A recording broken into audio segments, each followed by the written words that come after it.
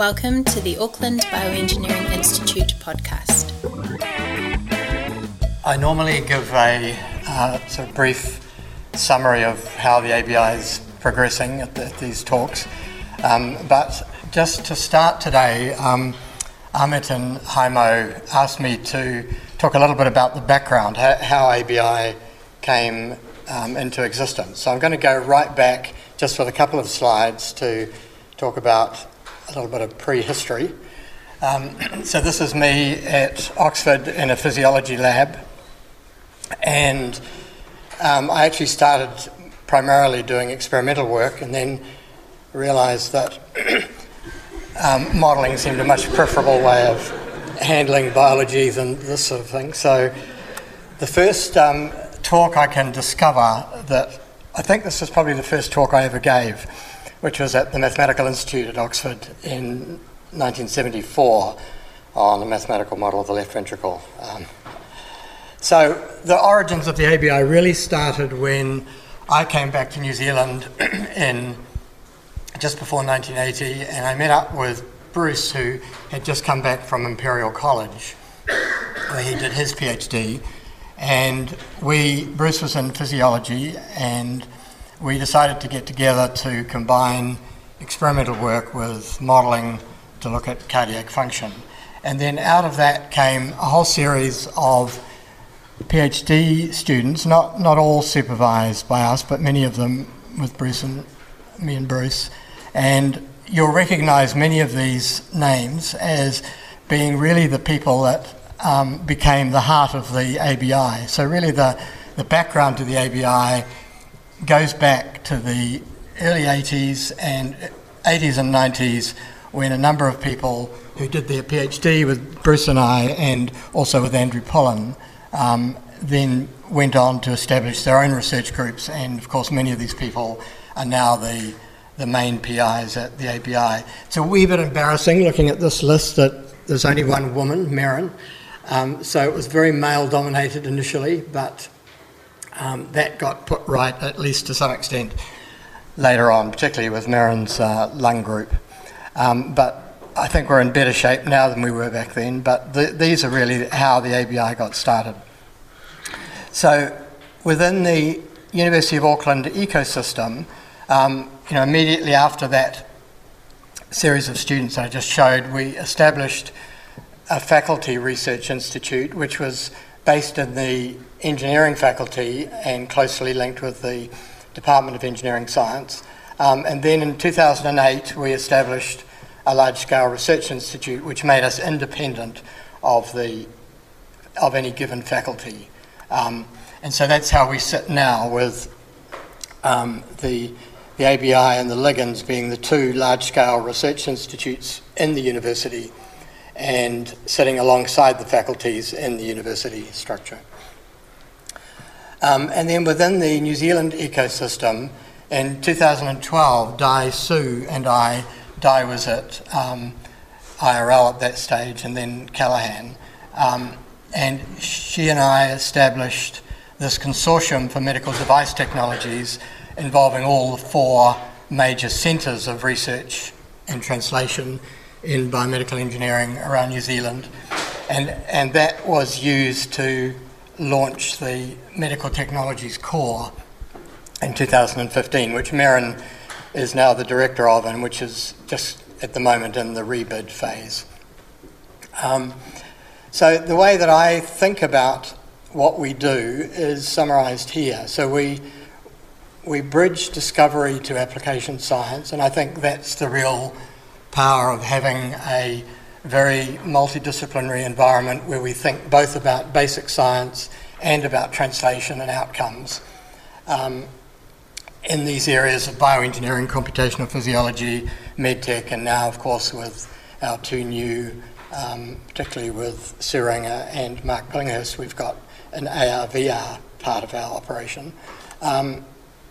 So a good way of thinking about how our income is used is we have basic science grants, philanthropic donations, which fund the actual work in all of these different research themes, and the output of that is journal papers and patents, essentially.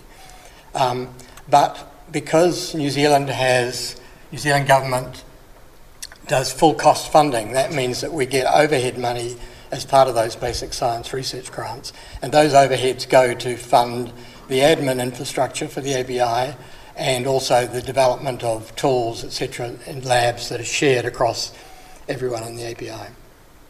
So we couldn't do it without that overhead scenario that exists in New Zealand.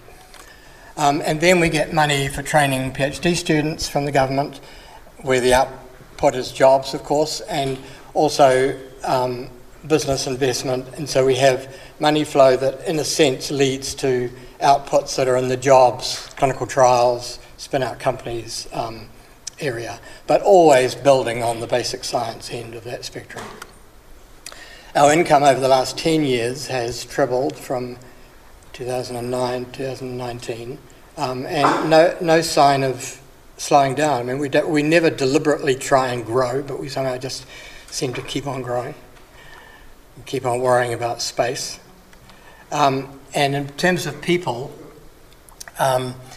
this goes back to 2005, but we're now close to 300 full-time people and a lot of more temporary, shorter-term visitors and so on. But it's quite a, I mean, as we've grown, we've had to change structures to cope with handling a much larger operation. And in terms of grad students, I mean, I think this is a really interesting change from the early days as well. I mean, all our original students were all locally born. 70% of our grad students now are international, and from 36 different countries, shown here,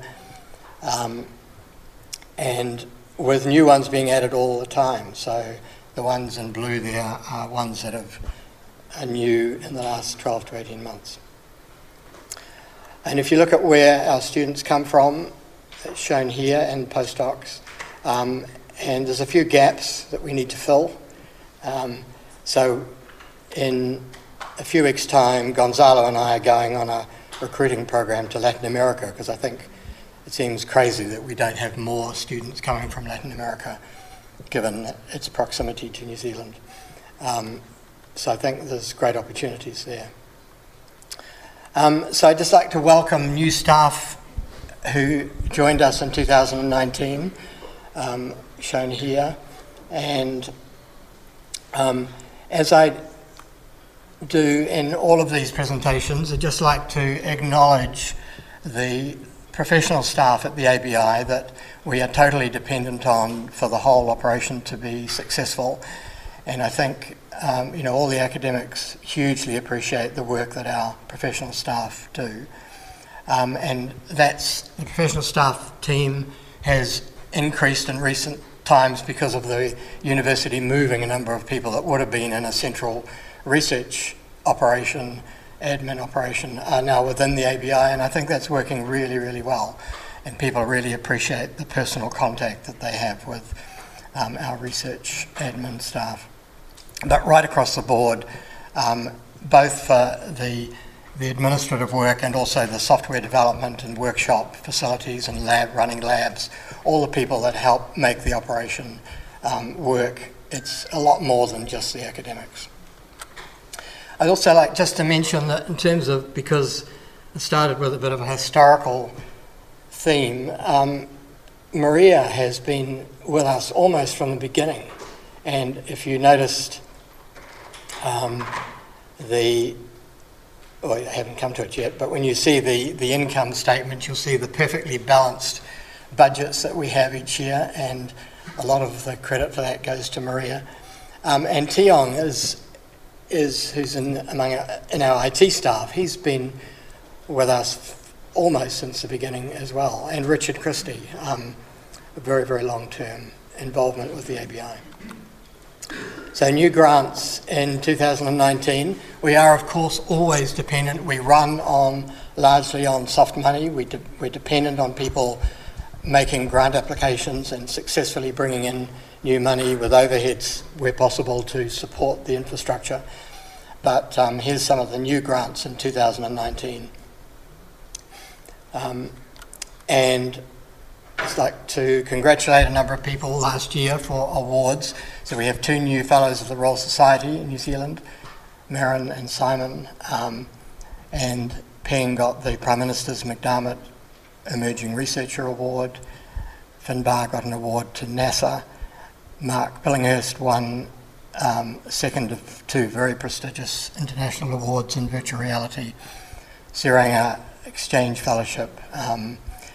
David Budgett and Simon won the Vice Chancellor's Commercialisation Medal last year, and Ji Chao won the University of Auckland Research Excellence Medal.